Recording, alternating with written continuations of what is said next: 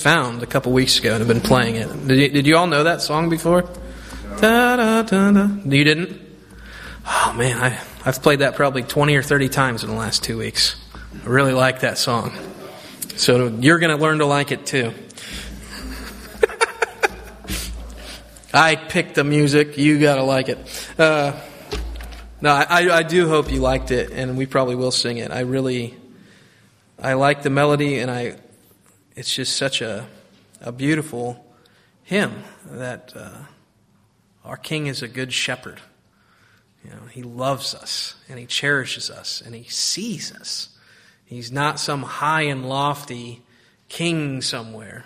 And we have this, reality of the world we live in where more than likely none of you, none of your parents, none of your children will ever meet the president. Right? It's very unlikely. And you may know the president. When I say meet the president, I don't mean like shake the hand of the president. I mean like sit in his dining room and have lunch with the guy and go golfing with him. We're not going to do that. Our King eats with us, dwells with us, sits down with us, and knows us. He is not some elite guy in Washington, D.C., unknown to the common man. He is absolutely with us.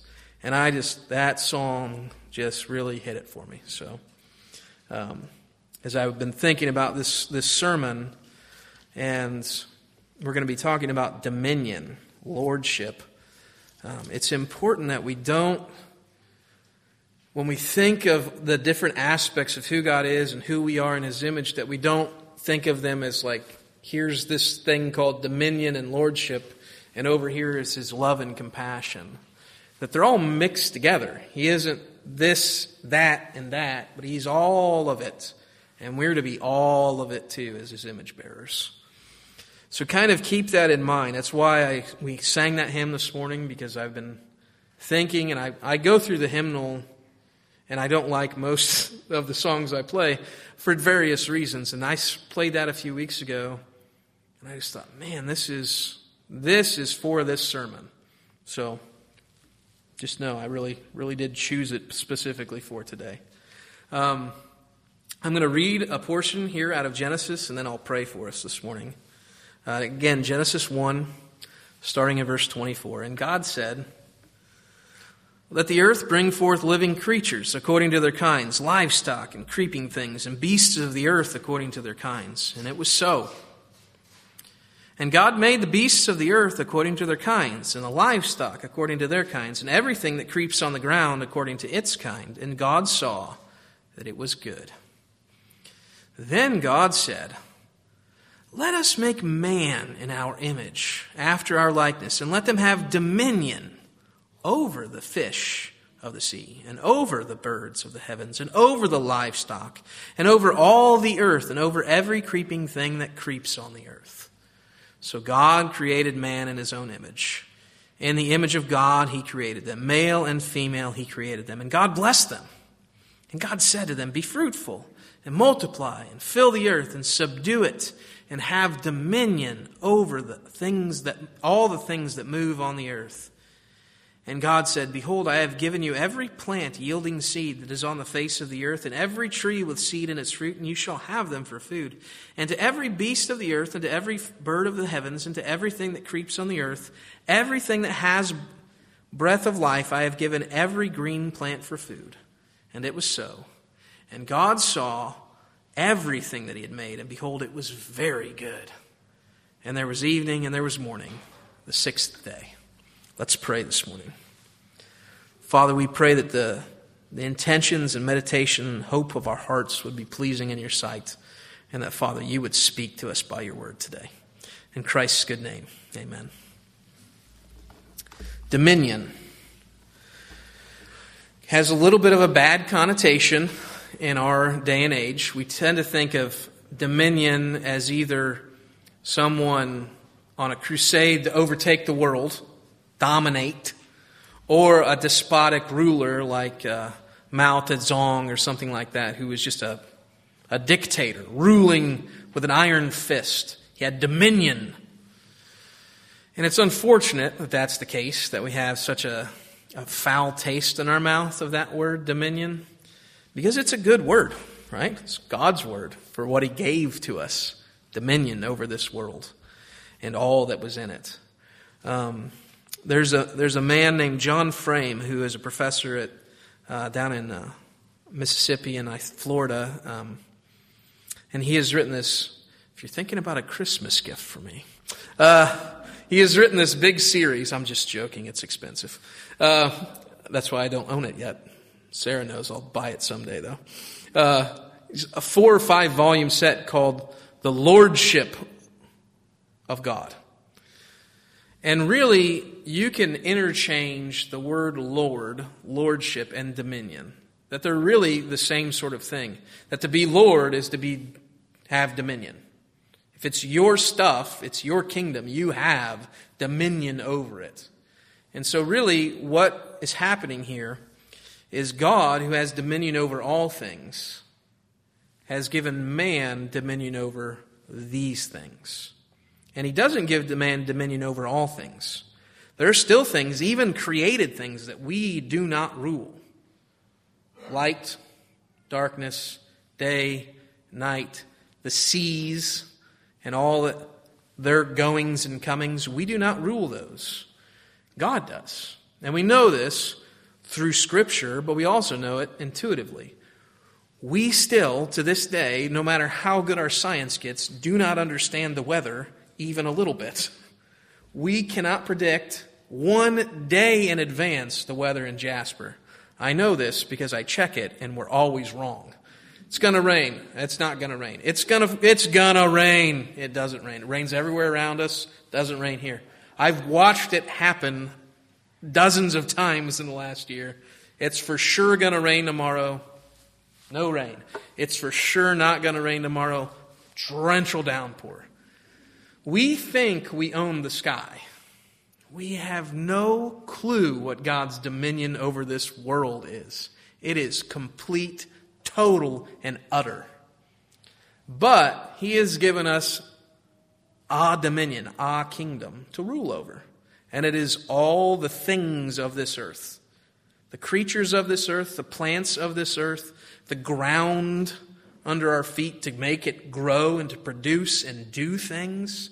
He has given that to us and told us, subdue it and have dominion over it. And we do. Even pagans do this, even though they would never claim that's what they're doing. They are taking dominion. I'm really fascinated in recent years by this idea of like indoor crop growing. Okay? Not because I don't love outdoor crop growing, but because this idea that we can take a light bulb, an LED light, and make it produce this spectrum of color, which is what plants need, and we can do it so cheaply, and we can give just the right amount of water and just the right amount of nutrients, and we can build a warehouse up, 30, 40 feet in the air and just have racks of plants that we can make grow. We can make the ground give us stuff. And it's hard work. Imagine what it would do if it wasn't broken by the curse. What we could do with the ground and the soil that we have. Even here in southern Indiana where it's clay and doesn't want to do anything, somehow farmers take that ground, which is impossible to aerate, it's impossible to get nutrients to stay in it, it's impossible not to just hold water like a big bowl. They have figured out how to make stuff grow. Even the biggest pagans of them all can make the earth subdued. They can make it do things. That is unbelievable when you think about it.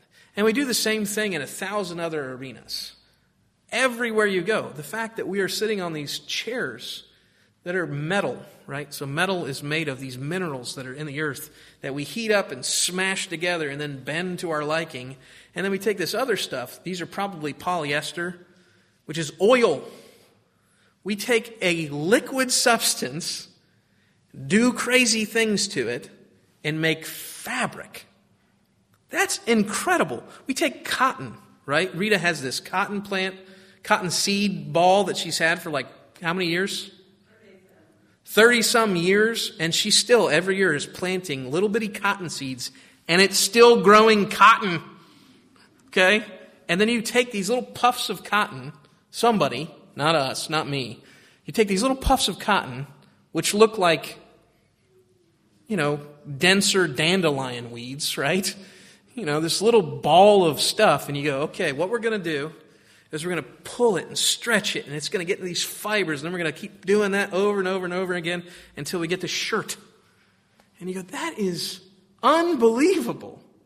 Or yesterday, my wife made homemade bread yesterday. You have yeast, which you can literally just set a jar out on the counter and let it kind of just sit in the air, and it'll collect little specks of yeasty things, bacteria, and then close it up and give it some sugar, and it grows, and then you take some of that weird-looking goo that smells bad, you stick it in some flour and some more sugar, and you let it sit out, and it bubbles up, and it makes bread. That is all of it dominion. We absolutely take dominion of the world. Maybe a year or so ago, I watched a mini documentary on igloo making. Unbelievably fascinating. So they're still, right, these men who live up in the dark tundras of the northern Iceland have still been carrying on this tradition of igloo building. And so they have these long sticks. This is the first thing they do. They go around and they plunge down into the snow and ice. And they have to find just the right consistency at just the right depth. And they find a place that has just that. And then what they do is they begin to dig, okay? And the igloo is actually about half underground. And they carve out these huge blocks of ice and snow, and it has to be just right. And they've been trained since birth to know what to look for, right? They build an igloo in less than a day. They build this impossible structure out of snow and ice that keeps them warm in the bitterest cold. That is dominion. That is making the earth ours. It's refusing to let the earth be our ruler. And so the biggest point of this is not to go, you should figure out how to go farm cotton or something. It's just that this stuff, we do it all the time without ever thinking, what is happening right now is dominion making. What is happening right now is us taking dominion over the earth. And if we get that into our heads, Christians should have great advantage over pagans in this. Because we know that the earth, what did you say right before service started? What did you say? Divine design, right? So we were talking about vaccine stuff. We're not going to get into that. But that there is a divine design, and Christians know that. We know that nothing is an accident. Nothing just appears randomly in this world, but it's all here. And all of it is for us to take dominion over. And we have, right? Vaccines, not to get into current vaccines, but vaccines is a perfect example of that. You have this disease, smallpox, one of the earliest vaccines. We figured out how to take a disease that murdered people in droves. And we figured out how to contain it. Take it and go, okay, I'm going to take you, disease, and I'm going to somehow contain you so that instead of killing someone, you protect them. We took dominion over smallpox, and we have done it 1,000,000 times over in many other areas of life. And Christians have a great advantage because we know that that's what we're supposed to do. That the earth is ours and everything in it. And we are supposed to take dominion over it. We're supposed to rule over it. It's ours. That idea is often called something like the Protestant work ethic. It was dubbed that in, I think, the early 1900s by a guy whose name I can't remember. That the modern American world was largely Protestant, right? That's most of the people who came here were Protestants, many of them fleeing persecution. we began to take dominion over this world. And we're not going to get into all the politics of what went on and how it went down, but we did.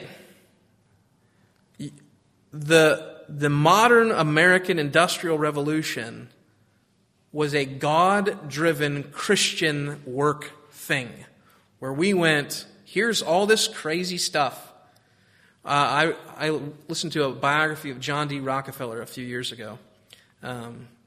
And they talk about when they were first discovering oil and how to use it, right? So for a long time, decades, all they did basically was make a lamp oil with it. And there was this byproduct that they had no idea what to do with. And they would just let it run off into the creeks, and it poisoned all these fish, and it wasn't good. Do you know what that byproduct was? Huh? It's gasoline. Gasoline! Here's this thing that we think is indispensable to modern America that is a byproduct of oil, of making it into burnable oil for a lamp. They're like, what is this thing? What are we going to do with it? It's super flammable, and it dissipates quickly, and we don't have any idea what to do with it. Just drain it all off. Then somebody figured out how to use it. And then somebody figured out, it can make this big explosion. And somebody else thought, well, what if we contained that explosion in a tiny little thing and moved a piston and drove it? All these guys are just taking dominion. Some of them thinking, I am taking dominion. And many of them, pagans, just naturally doing what God has given us to do, which is to take dominion over the earth. Okay, so that's a really broad concept of kingly dominion. The fact that it's ours and we're taking it. It's this subduing of the stuff of the earth. John Frame, though, says that lordship, dominion, really is three things. It's this kingly dominion that I've been talking about. It's our stuff. We own it. We're going to use it. We're going to get the most out of it we can. We're going to work hard. Christians should be preserving the earth too, because we know it's ours, and we work hard to preserve the things we own personally. We should work hard to preserve the thing we own corporately.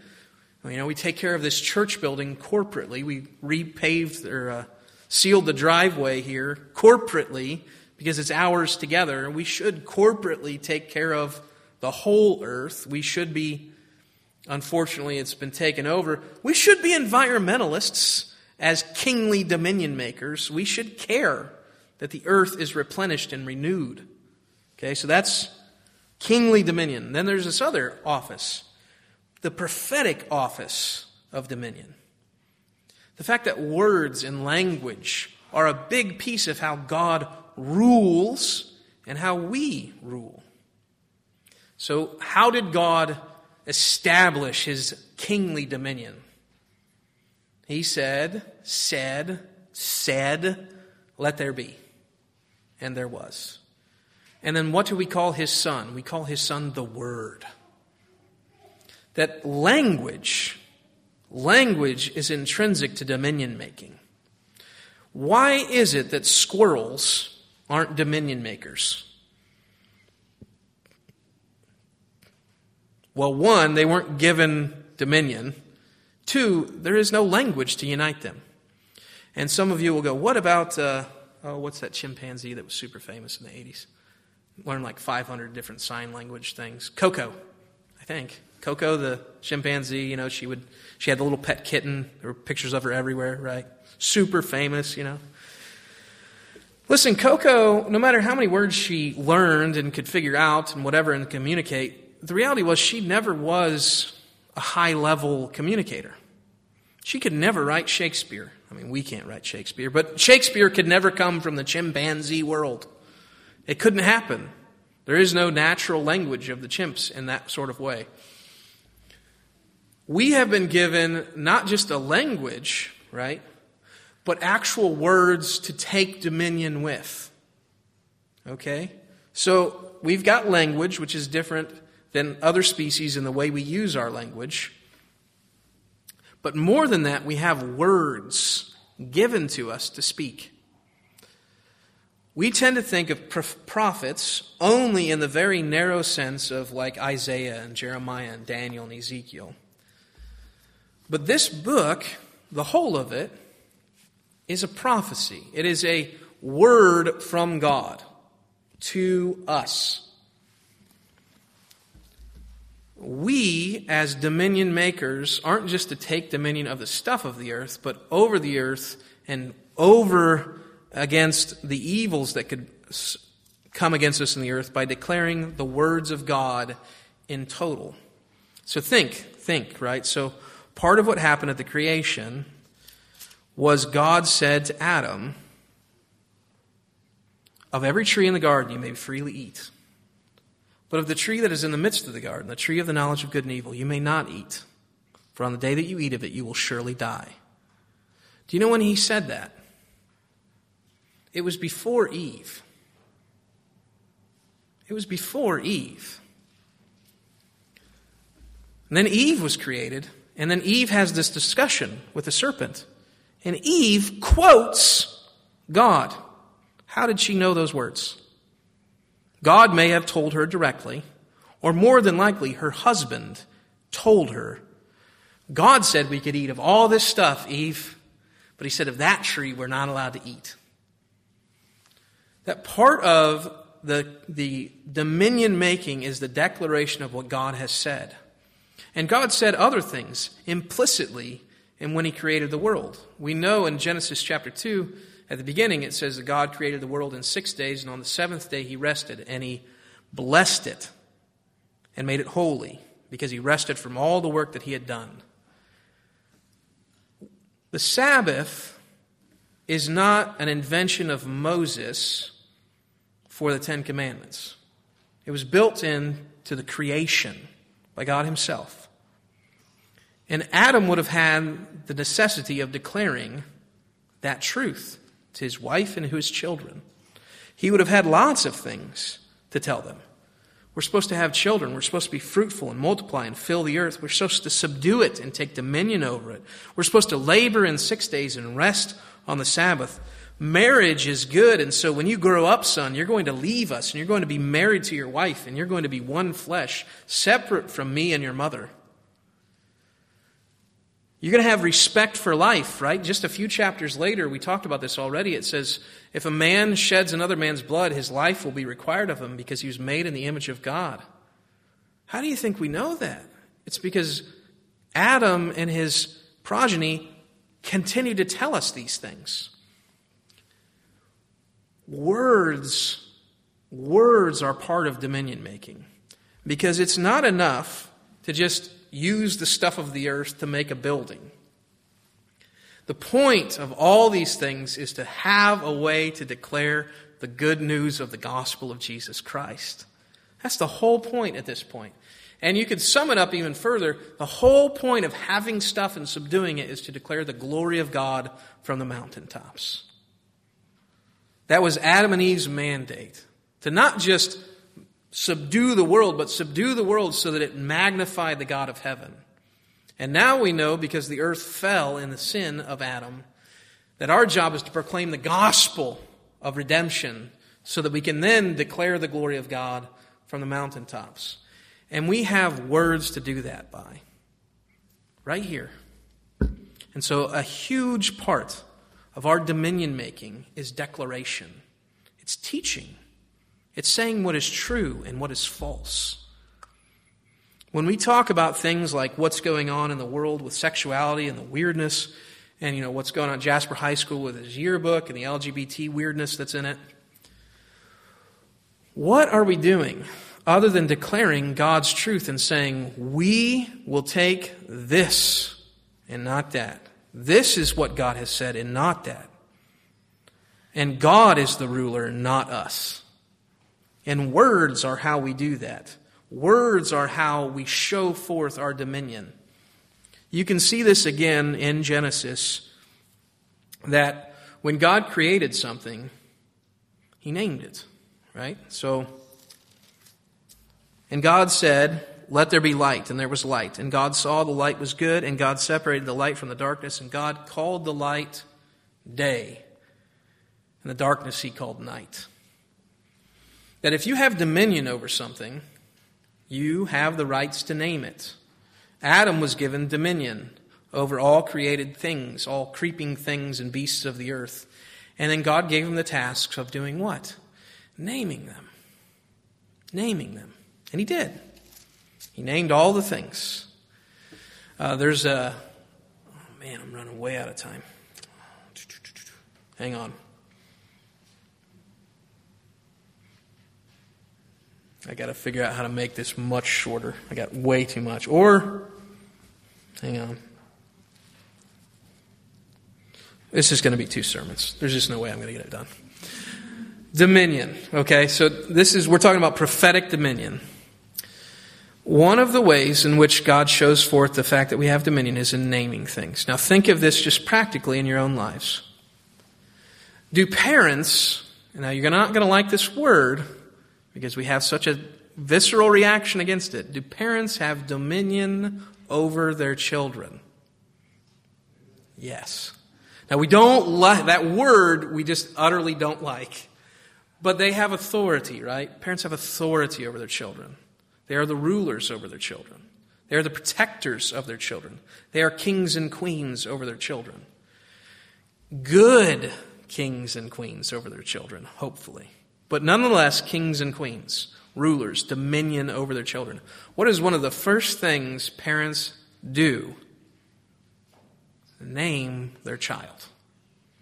A good name is to be sought after more than many riches. That's a proverb. Parents choose the names of their children. Not because they own their kid, but because it is just what dominion owners do. Right? So if you make a product, you name it. Right? So the first guy to make a chair, well, that's a little weird because it's just language.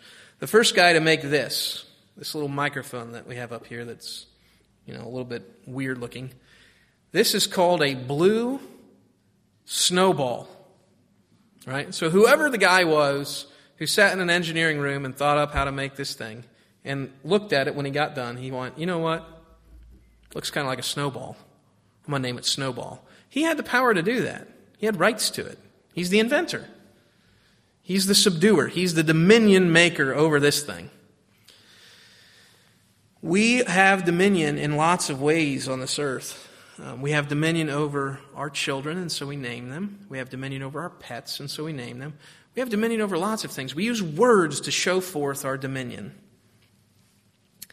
And because we have such a bad taste of dominion, we don't like to think of it that way, because who else was named by Adam? Eve. Eve did not choose her name. Adam was named by God, and Eve was named by Adam. Now this plays forth, right? Long after, we're talking thousands of years later in the New Testament, God says similarly, for Adam was formed first and not Eve, implying the order mattered. Now, again, to just back up, because we have such a bad attachment to this word dominion and to authority and submission. Think of the goodness of submitting ourselves to the shepherd, the king. How it is pleasant in every way. And then think of the pleasantness that Adam and Eve enjoyed before the fall, when he was still her head. He had still named her. There was an authority, a dominion over her. Not a crushing down dominion, but a good dominion. What is one of the other things that a good king does for his people? He doesn't just rule over them and say, do this and do that and go this way and build this road. And he also does what? He protects them. He ensures their fruitfulness. He wants them to be happy people. Right? A good king would do this for his people. A bad king would not. One of the first markers that Solomon's son Rehoboam was not going to be a good king is what happened when Solomon died. Solomon taxed the people extensively. Okay? He built the temple He went on a lot of wars and he built the temple. It was an exceedingly hard time for the people because of the taxes of Solomon. And so when Rehoboam, his son, comes up, he says to some older counselors, "Should I be like my father?" And the older counselors go, "Listen, Rehoboam, it has been a heavy 40 years under your dad Solomon with the taxes, and we built the temple, and the people are happy. Give them some reprieve from this. Loosen the strings of the purse of the kingdom, and your people will flourish, and they will love you for it." And then Rehoboam goes to some men his own age, and he goes, "What do you guys think?"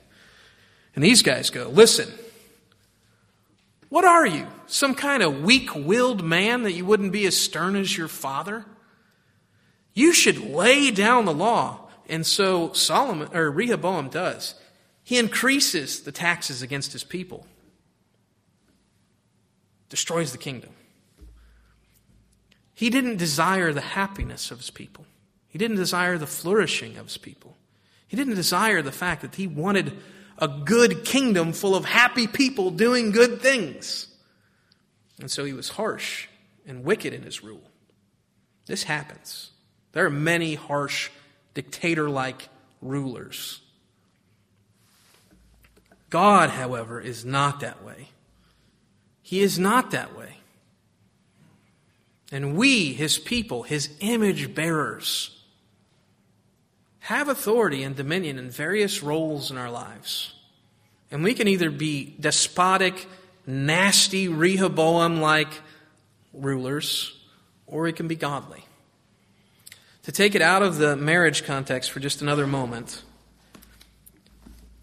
when we take our vehicle in to get serviced at a mechanic, right? So I got to take my van in next week because it's squeaking. I think I got a belt or a pulley or idler pulley or something is not right. It's beep, beep, beep, beep, beep, beep, beep, that kind of thing. So I'm taking it in. And so I have authority, right, in some way over the mechanic. I'm the guy who has the paycheck, the bill, and I'm paying the money. If you don't fix it according to the way I like it, I will tell you to fix it again, right? Now, I could look at the mechanic that way, which is kind of funny from the pulpit, but in reality, that's how we generally think of people like mechanics and plumbers and electricians. If you don't do it my way, you'll do it again.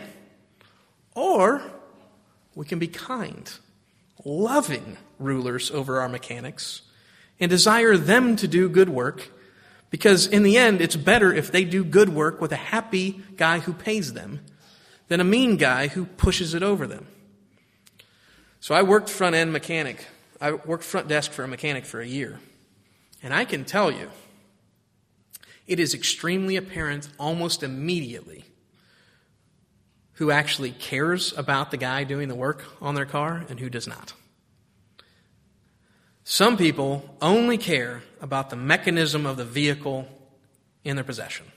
And they don't give 2 cents about the guy working on it or anything else. They don't care if he eats, sleeps. They don't care about his kids, what they're doing. They'll call at 5 o'clock and we'll go, "The part didn't get here until 4:45. I'm sorry, it's going to be tomorrow." I mean, just explode. Because they're the ruler. It's their vehicle. You do it the way they want. They don't care if you have to stay late and you miss dinner with your kids and you miss their baseball game and you got to stay up till 2 o'clock in the morning to get it done. It's their vehicle. You promised it. I'm the ruler here. You can be like that. You can be like that as a husband. You can be very demanding. You can say, "Listen, I have dominion. I have authority. You do what I say.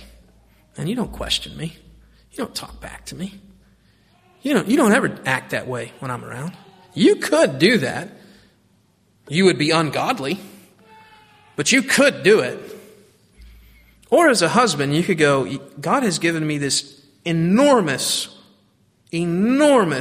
privilege and weight of responsibility. That I have authority in this relationship. And if my wife fails, it's my failure.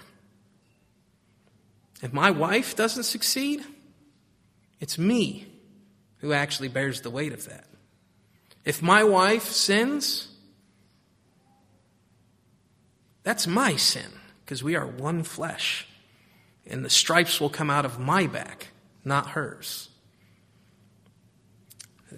Those sorts of things are talked about in the Old Testament, and we think of them as very patriarchal. But here's one of them. If a young girl who's unmarried takes a vow, or a wife takes a vow, and the husband or the father finds out about it, he could renege the vow. He can say, that's no vow. He has the power to override the vows of his daughters and his wife. We think, well, that's no good. Isn't she free to do as she pleases? But he does it, if he's a good man, to protect her from a rash vow that we all have made. What about that young woman who promises marriage to an idiot? And the father comes in and says, we're not doing this marriage. We're not doing this marriage. And everyone's like, oh, she's free to choose. She's her own woman. If she wants to marry that idiot, she can marry that idiot. The Old Testament said the father has the right to say no. If his wife gets into a pickle where she is over her head in something, maybe some guy's taking advantage of her at a mechanic shop, right? The husband in the Old Testament could go and say, hey, we're voiding that contract. Nope, not happening. That is a benevolence that we just have no capacity for. And then we look at God, our Savior, what He did. Isaiah 53, very famous passage. By His stripes we are healed. We have taken 1,000,000 rash vows and done 1,000,000 things on our own. And we are fully responsible for them. Every single bit of it. And we love the authority of our shepherd, who instead of us dying, bore every single stripe for us. We love His authority over us. The fact that He has the ability to say to the man who we owe a pound of flesh to, take it from me. Take it from me. I'm their shepherd and king. Don't kill them, kill me. This is our image. It's not one of harsh, demanding, you do this, you don't do that. It is, you are mine, and I love you, and I will die for you. That is kingly prophetic dominion. And it leads into the next point, which is priestly dominion, which we're just going to have to deal with next week. So hold on to your seats. Hold those two in your minds for a week. But those two things, along with priestly dominion, are the ways in which we show the image of God to people and declare God's dominion in all that He does, and that it is good. Let's stand this morning. We're going to sing number 434, Revive Us Again. Before that, I'm going to pray. Father, we are very, very grateful for your dominion over us and over this world and over this universe and over all these things that you have made of light and darkness and everything else.